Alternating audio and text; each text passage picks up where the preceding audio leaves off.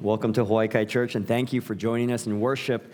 Now, before we open our Bibles, I do want to address, and I'm sure that some of you may have seen a headline or two about a third-party investigative report that had been published last Sunday, uncovering the years-long mishandling of sexual abuse by the Executive Committee of the Southern Baptist Convention.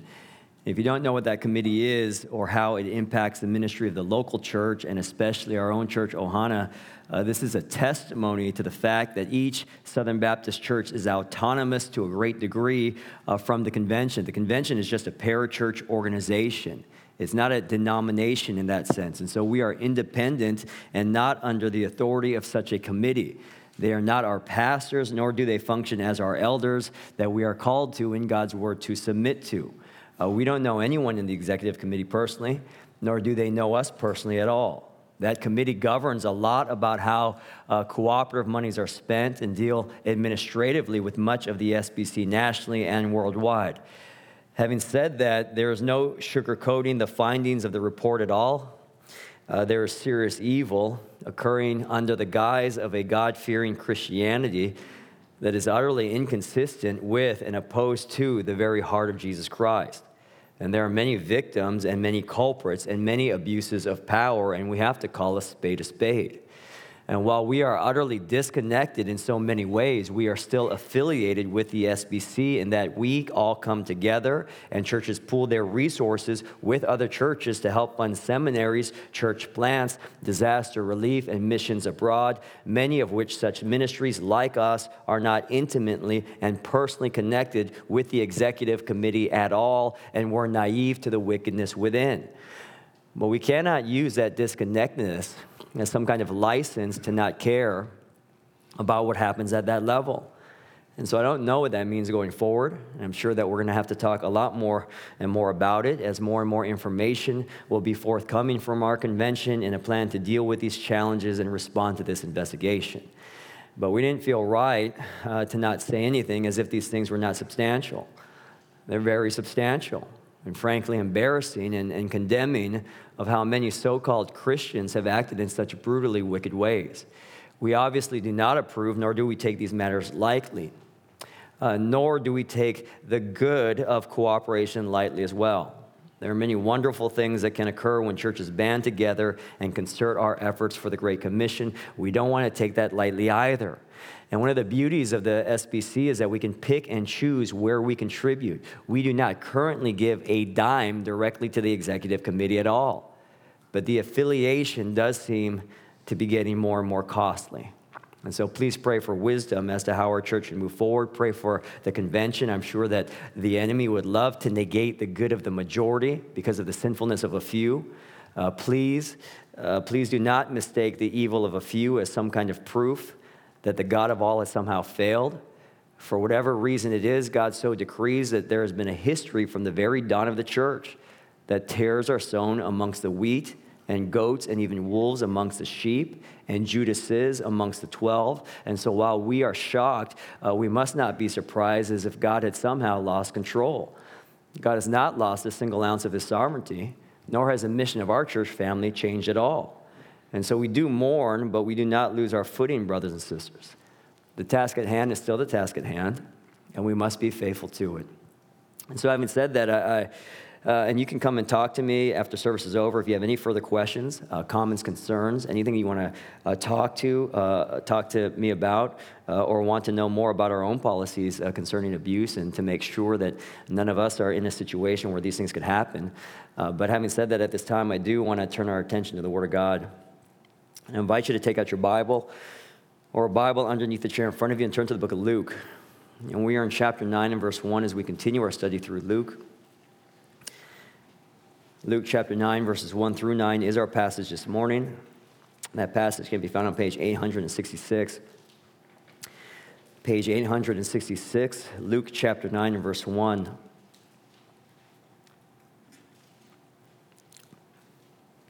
And before we look at our text, would you please join me in prayer? Father, we come before you really disturbed about what happens in the world. Within the Southern Baptist Convention, there's evil. Within the state of Texas, heartbreaking evil. within the wars we see and in the divisiveness of the nation. There's can be so much wickedness within the hearts of humanity. And we admit that we're a flawed and broken people even within the church. And so we ask that you would speak to us and that you would allow us to know you for who you really are, and that you would lead us to a rock that is higher than we are. Help us to trust in you, God. You know all and you see all and you're sovereign over all. Help us to trust in you when we don't know all, and we tend to make judgments just based upon a fraction of what we do know. And so we ask that by your grace and mercy and by the power of the Holy Spirit, that you would bring us near to yourself this morning and make this particular word effective in each of our hearts. Show us, please, God, how much it is that you love us. In Jesus' name we pray. Amen. The disciples at this point in the text have had front row seats to a series of miracles displaying the power and the authority of the one whom they had left all to follow. Each instance of might further answering the question, who is this Jesus? And we have had 4 miracles back to back to back to back in these last few passages. Jesus stills the most violent kind of storm that has seasoned fishermen thinking they're going to die. He encounters the most evil kind of unclean spirits, a legion within a single person, and yet they still have to bow down before him and confess his identity and beg of him not to send them away to judgment early. Jesus heals an illness that doctors and money and every human effort could not treat for 12 years. And Jesus defeats death within a single phrase by commanding a little girl to rise. These disciples have had front row seats to all of this. Who is it that has authority over the wind and the waves in the natural realm? And who is it that has power over the supernatural? And is Lord over sickness and more powerful than even death? Only God is. And therefore the answer to the question of who is this Jesus? Well, this is the only God, the Son himself. Each of these 4 accounts of these miracles in the last few weeks we've looked at serve to build this mosaic picture of Jesus' very own identity, testifying to his authority over all things in all of creation. But at the same time, while that authority is undeniably demonstrated, we also see how it is that Jesus expresses this authority. He does it to protect his followers in the most dangerous of situations. He does express this authority to free an oppressed man whom everyone else had already written off, to heal a hopeless woman who has tried everything and has come up empty, and to bring to life the only daughter of a devastated father. This is not just power and authority, but a loving power and a righteous authority, giving to us a preview of exactly what kind of kingdom Jesus is seeking to establish, which is unlike all of the kingdoms of the world. These miraculous feats show to us the power of Jesus to one day reverse creation of the ravages of sin's effects upon it. And it's Jesus himself who embodies the very nature of the kingdom of God as a king who has so chosen to come and visit this broken world. Now, so far in the book of Luke, it has been only Jesus doing the preaching, the proclaiming, and the healing. Jesus has been the one to do the work of ministry, but it is in our text this morning that Jesus begins to delegate this ministry and to delegate with that his own power and authority to the followers who have had the front row seats and have been learning from him all of this time. Jesus sends his disciples on mission, and we read in verse 1. And he called the 12 together and gave them power and authority over all demons and to cure diseases. And he sent them out to proclaim the kingdom of God and to heal. We have in these opening verses a shift here. This is a shift in ministry from Jesus and now to the 12. And these disciples are called and given and then sent by Jesus to do what only Jesus himself had done previously. They are to be an extension of his own ministry. This is not their idea. The verbs are very clear that Jesus is the one who called, Jesus gave, and Jesus sent. This is Jesus' idea. He wants his followers to do the same work of ministry that he himself has been doing, except Jesus is not going to be physically there with them. He's not going to see them through it. but he would be there with them in power and in authority. Now, it's one thing to be confronted by a man filled with a legion of demons and to be standing behind Jesus, kind of peeking out from behind his shoulder. The faith to stand with Jesus physically in front of you is one thing. It's altogether another thing to trust that Jesus' power and authority is still with you, even though he isn't physically there. It's one thing to see a suffering woman held in bondage for 12 years, or look into the eyes of a pain-filled father whose daughter is deathly ill and look at Jesus and try and wonder what he's going to do. But these disciples are being sent out to face these situations themselves and face these demons themselves and to cure diseases without Jesus being right there with them. Can they have the same faith in Jesus' word and in his power and in his authority even when we can't see him?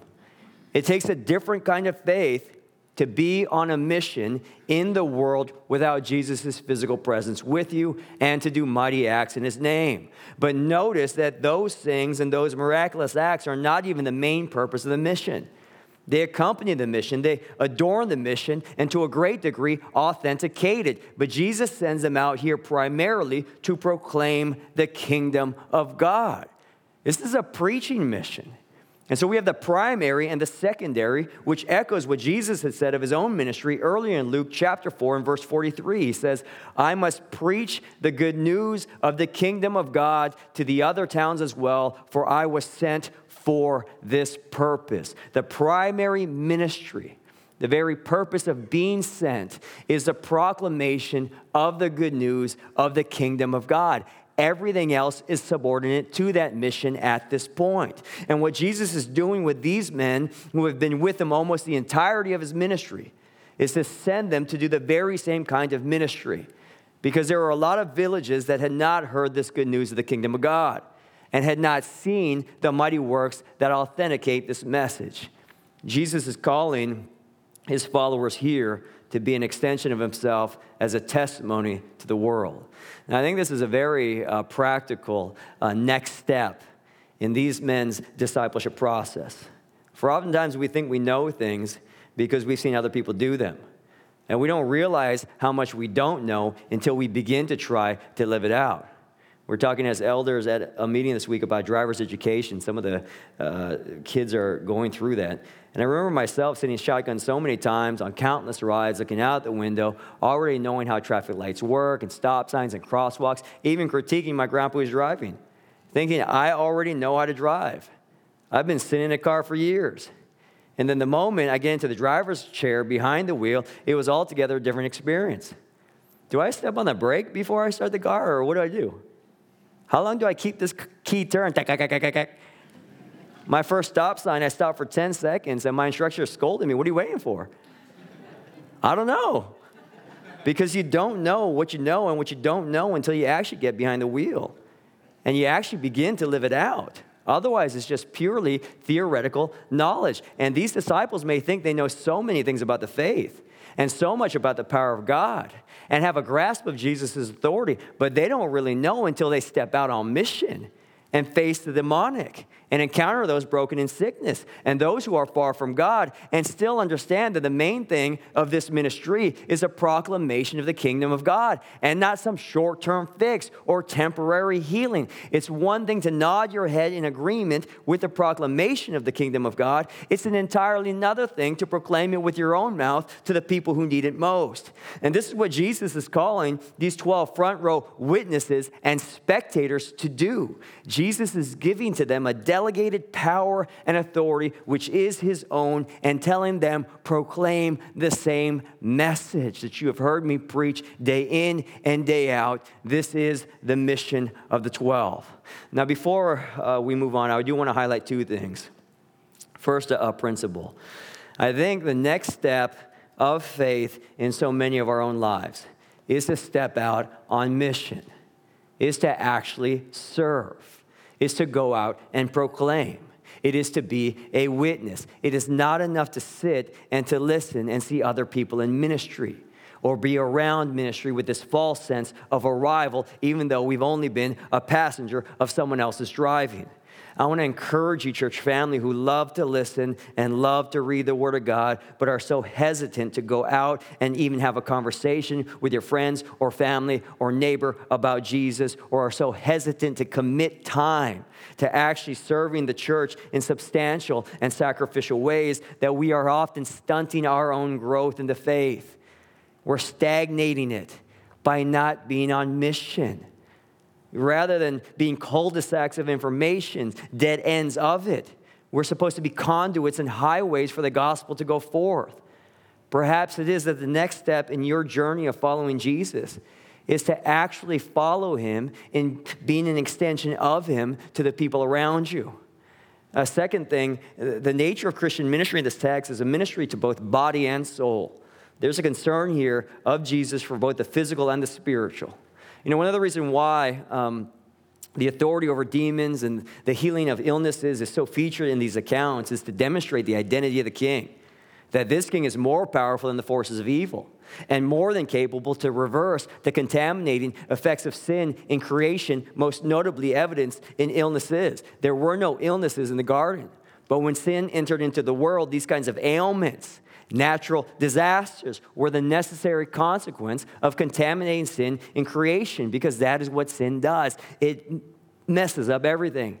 And the demonic influence of the satanic over humanity becomes more and more prevalent. I don't know how else to describe when elementary school kids are being shot, as if that's somehow something less than demonic and the worst evidence of human wickedness in conjunction with it. And so Jesus' authority over illness and demons is proof positive that the kingdom he is promising, he actually does have the authority to bring it about when all is said and done. But that's not the only thing these things do. The ministry, being both physical and spiritual, catering to the body and the soul, is important for us as a church to realize, because it's not only authentication of Jesus' power. These things reveal to us Jesus' very own heart, that his love demands care for the body and the soul. We can't just preach at people and not care about their physical needs. It's just utterly inconsistent that somehow we would care so much about their eternal souls and not give someone a sandwich when they're starving physically. We don't have to minimize Christian charity because eternity is the main thing. Preaching the gospel doesn't have to come by itself. And at the same time, it is. That we can't just feed people and clothe them and help them financially and do acts of charity and never actually get to the kingdom of God and the gospel of Jesus Christ saving someone from sin. For what good is it to feed and clothe and pat their backs all the way on their journey to hell, as if somehow their biggest and greatest needs are just physical and not the sinful heart within them that needs to be made right with God? And so any social gospel is inconsistent as well. But from the very get-go, we have this heart of Jesus. The good news of the kingdom of God is what people need most. And while these miraculous acts do authenticate this message, that's not the only thing they do. But they demonstrate the very kind heart of our Savior, that he touches a leper who hasn't been touched. He feeds the hungry, he helps the needy, and he calls people to repentance. The ministry of Christ's followers is both body and soul, with the priority on the kingdom of God. And I do think that part of the mission is unchanged. And so we have Jesus sending out the 12 with his message and with his authority, ministering to the villages of people who have not seen him, nor have they heard him. Look with me at verse 3, at the manner in which they are to accomplish this, and the way they are to conduct themselves on this mission. And he said to them, "Take nothing for your journey, no staff, nor bag, nor bread, nor money, and do not have 2 tunics. Whatever house you enter, stay there, and from there depart. And wherever they do not receive you, when you leave that town, shake off the dust from your feet as a testimony against them." And they departed and went through villages, preaching the gospel and healing everywhere. The mission that Jesus sends his disciples on is a mission that requires real and genuine faith and a real trust in him. Jesus is sending them out with no supplies, no backup plan, no hotel reservations, not even a snack in their pocket or an extra jacket. And they're going from village to village where they don't have aunties or uncles or any kinds of resources. The disciples are to rely totally upon Jesus and upon others, and are not to rely upon themselves at all. And they are to be somehow confident that if Jesus sent me, he is going to provide for me. When we look at this mission trip, we find in these verses that Jesus is training his followers to be totally dependent and completely reliant upon him, because ultimately, as we have seen in the last several passages, ultimately when we understand who Jesus is and when we come to know him more and more, we can therefore put more and more trust in him as well. The mission that Jesus calls his people to is utterly dependent upon faith in him. Brothers and sisters, coming to know Jesus more and more, this is not a topic of study. This is about a person whom you actually trust. We don't read the Bible to merely learn facts, but we come to know so that we might have faith in him, even when we can't see how he's going to work things out. Bob Deffinbaugh, he writes this: the ultimate issue for the people of God in every age is not how much do you know, but who do you trust? Do you trust Jesus? We've come to understand a lot of theology pretty quickly. We can read a lot of the Bible. We can get a lot of badges on our Awana vest and sing a lot of songs without even looking at the words on the screen because we got them memorized. But if we continue to have more and more confidence that my real security is how much I got in this account, or this future career choice, or in a stock market that should bounce back one day soon, or the potential that a certain kind of education can bring, or in a relationship with another human being because this person will never fail me, I can count on him or her, or this future spouse or children to give my life meaning, yada, yada, yada, when all of these things have to be secured before we can do anything towards the kingdom of God, then it may be that we can just know all kinds of facts and not even know our God at all. Because we can learn a lot about Jesus and a great deal of information in theology and still not trust in him, nor trust in what he says. Do you trust Jesus?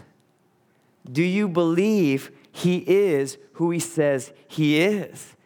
And so when these 12 go out and Jesus is not physically with them, and they walk into a village with no bed ready for them, and their stomachs are grumbling, at that point, with no provision in their pocket and not even an extra jacket, if it begins to rain, they are stripped, so to speak, of anything and everything but their trust in God and how he will provide for them outside of their own efforts and absent of their own resources. We can't skim over these verses and how these disciples said, okay, we'll do it.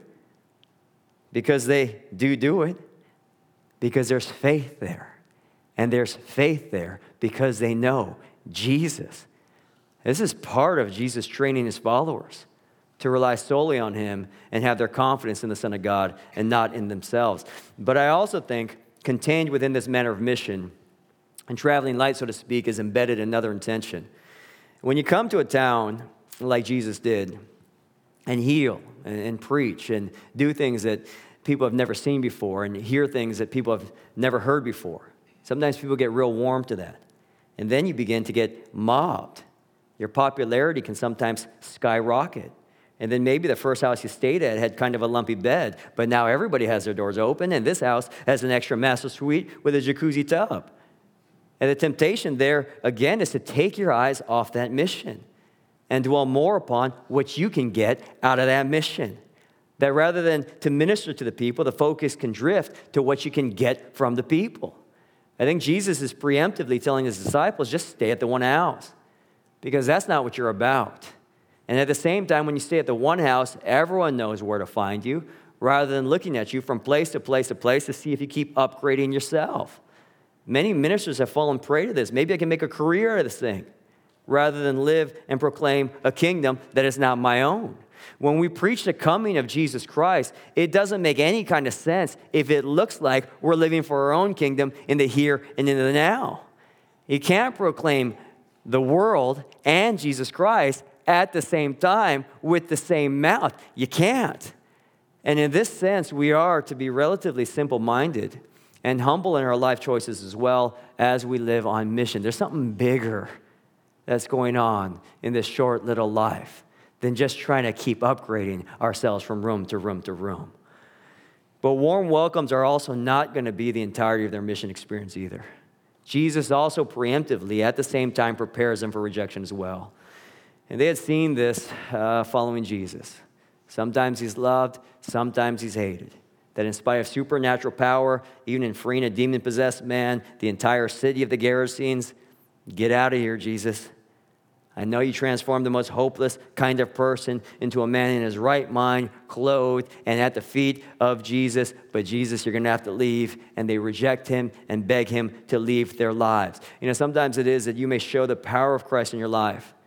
You may tell people about the beautiful good news that has changed everything about you. And they just don't want to hear it, even if they're your closest friends. They just don't want to listen to any kind of witness of Jesus anywhere in their midst. And you can stay and be their friend as long as you keep Jesus out your mouth. But sometimes it is that we may be preaching the best news ever. We can demonstrate it with the power of a changed life. We can love people like we haven't loved them before, body and soul. And you can still be rejected wholeheartedly. Jesus' instruction to his followers in this case is actually one of judgment. They're supposed to shake the dust off their feet as a testimony against them. And in these cases, faith is required, and trust in Jesus' method and message is mandatory as well. What the disciples are not to do is go ask the people, well, what didn't you like about my proclamation? Let me get a survey going of all the people who don't like Jesus and tell me what you want Jesus to be. And then based on those results, let me change up the proclamation to make it more likable and acceptable to these people. You want more healing, less preaching? Less of the coming kingdom of Christ and more about your kingdom in the here and the now? We'll do that. But for these disciples, their faith is such that their message had not changed. And the power and the authority from Christ himself had not changed. They were faithful to Jesus' charge. They are supposed to disciple the people who do not know him, not be discipled by the people who reject him. And brothers and sisters, to be on mission is to be faithful to this message and this manner without any kind of change, because the results are not up to us. We do, in one sense, like a herald, just unroll the scroll and read with accuracy what the King has asked us to proclaim. And we will, from time to time, experience rejection of the worst kind as well. But we cannot let that stop us from continuing on in future ministry. You know, for these men, if they stayed in one obstinate village and refused to leave, let's say they got real sad about it, and they said, we're not going to go to the next village until we convert every single person here. Everyone who rejects, we're not leaving. We're going to stay until they don't reject. Then they can't move on to the next village who desperately needs the same ministry. And I think that it is for us sometimes as well. We get so hung up on this one family member.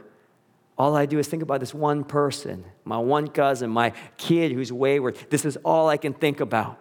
And they keep rejecting it, that we can't move on no matter how much they refuse to believe. And no matter how many angles you throw and how much effort you put into it, they seem to block every single one of them. And it's easy to get tunnel visioned and only focus on this one rejection about the one we care about so much that there may be people all around us, friends, neighbors, that need the gospel. But because we're so fixated on this one who rejects time and time again, we just simply cannot go to the other villages as well. You know, sometimes it is that we have to take a step back and look at the harvest, which is plentiful, and the workers, which are few. It may not be their time now. Sadly, it may not be their time ever. But we cannot fixate only on the one town or the one person and stifle the rest of the mission that Jesus has called us to. And so Jesus has called the disciples to preach his message. He has called them to adorn that message with power and authority over sickness and demons as a demonstration of his heart of love. And they are to do so trusting in him for their daily bread, so to speak, with faith in him in acceptance and faith in him in rejection as well. Look at verse 7 at some of the results of this mission. Now Herod the Tetrarch heard about all that was happening, and he was perplexed, because it was said by some that John had been raised from the dead, by some that Elijah had appeared, and by others that one of the prophets of old had risen. Herod said, "John I beheaded, but who is this about whom I hear such things?" And he sought to see him. We see here the impact of the ministry of the 12.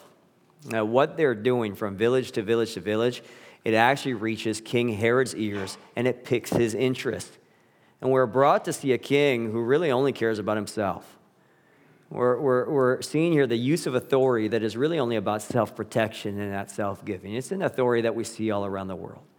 This Herod, his dad, once killed all the baby boys 2 and under in a small town because he felt threatened that one of them would take his kingdom.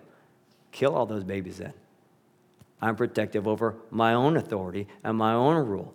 The Herod in our text, his son, once beheaded John the Baptist for calling him out about sin in an inappropriate relationship with his brother's wife.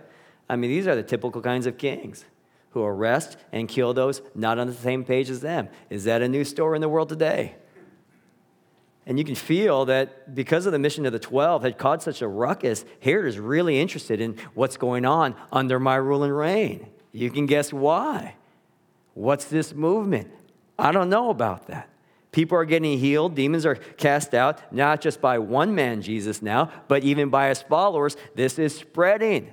His disciples are being an extension of him, and there's this interest, this curiosity, this feeling of being perplexed, even a bit of a guilty conscience. When Herod hears the name John, he might have been raised from the dead, but there's nothing more than that.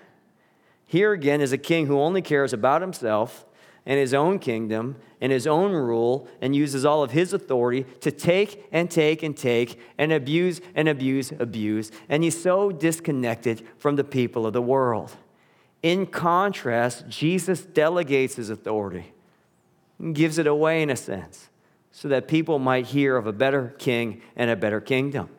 Jesus uses his power and authority to serve and serve, not a hole up in an ivory tower, but he gives and gives. He comes to even the worst kind of people. He calls tax collectors and hookers to come and follow me. He touches lepers. Didn't have to do that. I could heal you from 12 feet away, but I'm going to touch you. He travels through death-defying storms to visit just the one guy on the other side of the shore, the most demon-possessed man we have in biblical history. Jesus is not like the kings of the world. And this king ultimately will choose to die for his people, not kill to save himself from his people. And he chooses to die the most horrendous death the first century has to offer in crucifixion for the race of humanity that had already rejected God and lived in whatever which way they wanted.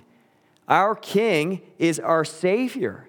He lives a perfect sinless life so that he can die the death that we each deserve because of our sin. He uses all of his power, his might, his authority, his identity, all of that to rescue and save the ones who deserve it least. And then he defeats the power of sin and death in his resurrection from the grave. And if this authority is this kind and loving and gracious, and all of his power has been used to save us, then what kind of kingdom will it be? Then we can look forward to when he is the one on the throne in full culmination of his rule. It'll be unlike anything of the kingdoms of this world. And I don't know if you ever get tired of the kingdoms of this world and the people in power now. It's like they're all different, and yet they're all the same. Power and authority abused, people harmed, sin running rampant. Brothers and sisters, a kingdom is coming that will never fade away, that is unlike anything we have ever seen before. Now, quickly as we close, I want to point out just a few interpretive pitfalls. This passage is a descriptive passage, not a prescriptive passage. And what that means is it just describes one short-term mission trip in history that Jesus gave to a particular group of 12 disciples. This is not a prescription for how all mission trips should function for all time. For example, in our text, Jesus sends 12 out, nothing on them, tells them to cure diseases and whatnot. Later on in Luke 22, 35, and 36, Jesus tells them, take a money bag this time, and a knapsack, and a sword. We have Paul later on making tents to fuel missions ministries. And so we are not to use this passage today to prove I'm going to go out with nothing on me. I'm not going to even bring an extra jacket.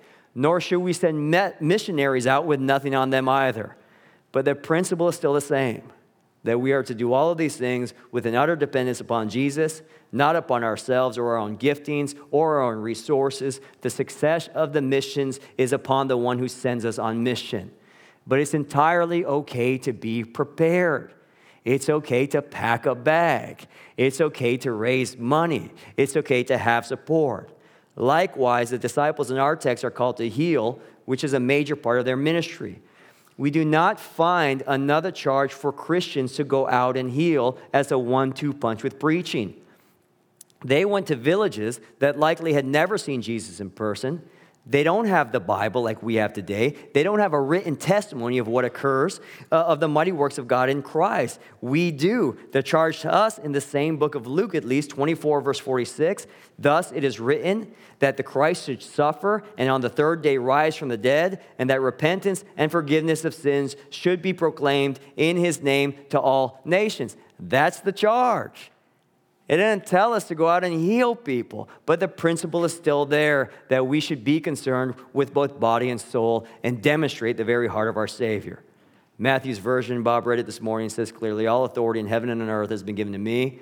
Same principle. All authority is Christ. What does he say? Go therefore and make disciples of the nations.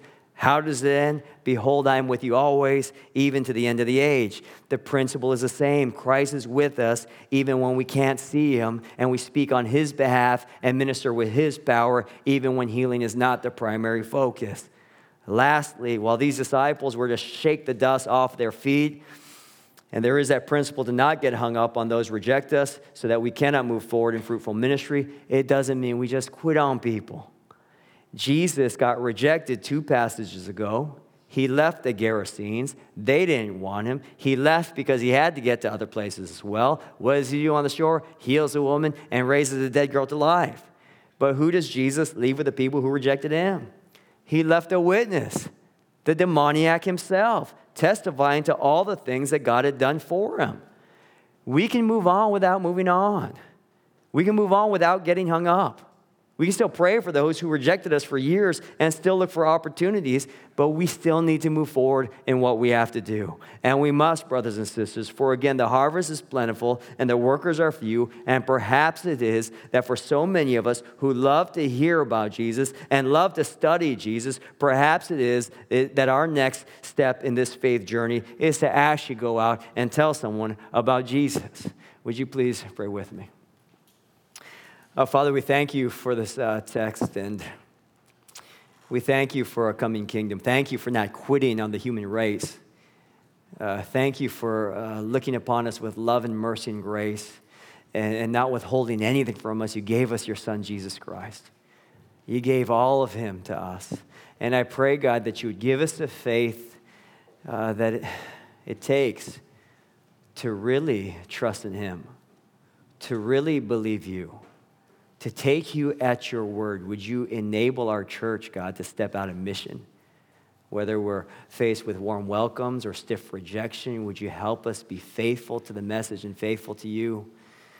I pray, God, that Christ would be such the apple of our eye that's all we want to share. And that's all we want to live for. Help us to live simply and practically in this very short and passing world. And I pray that you would be glorified in the way we conduct ourselves. We love you, God. Thank you for loving us first. In Jesus' name we pray. Amen.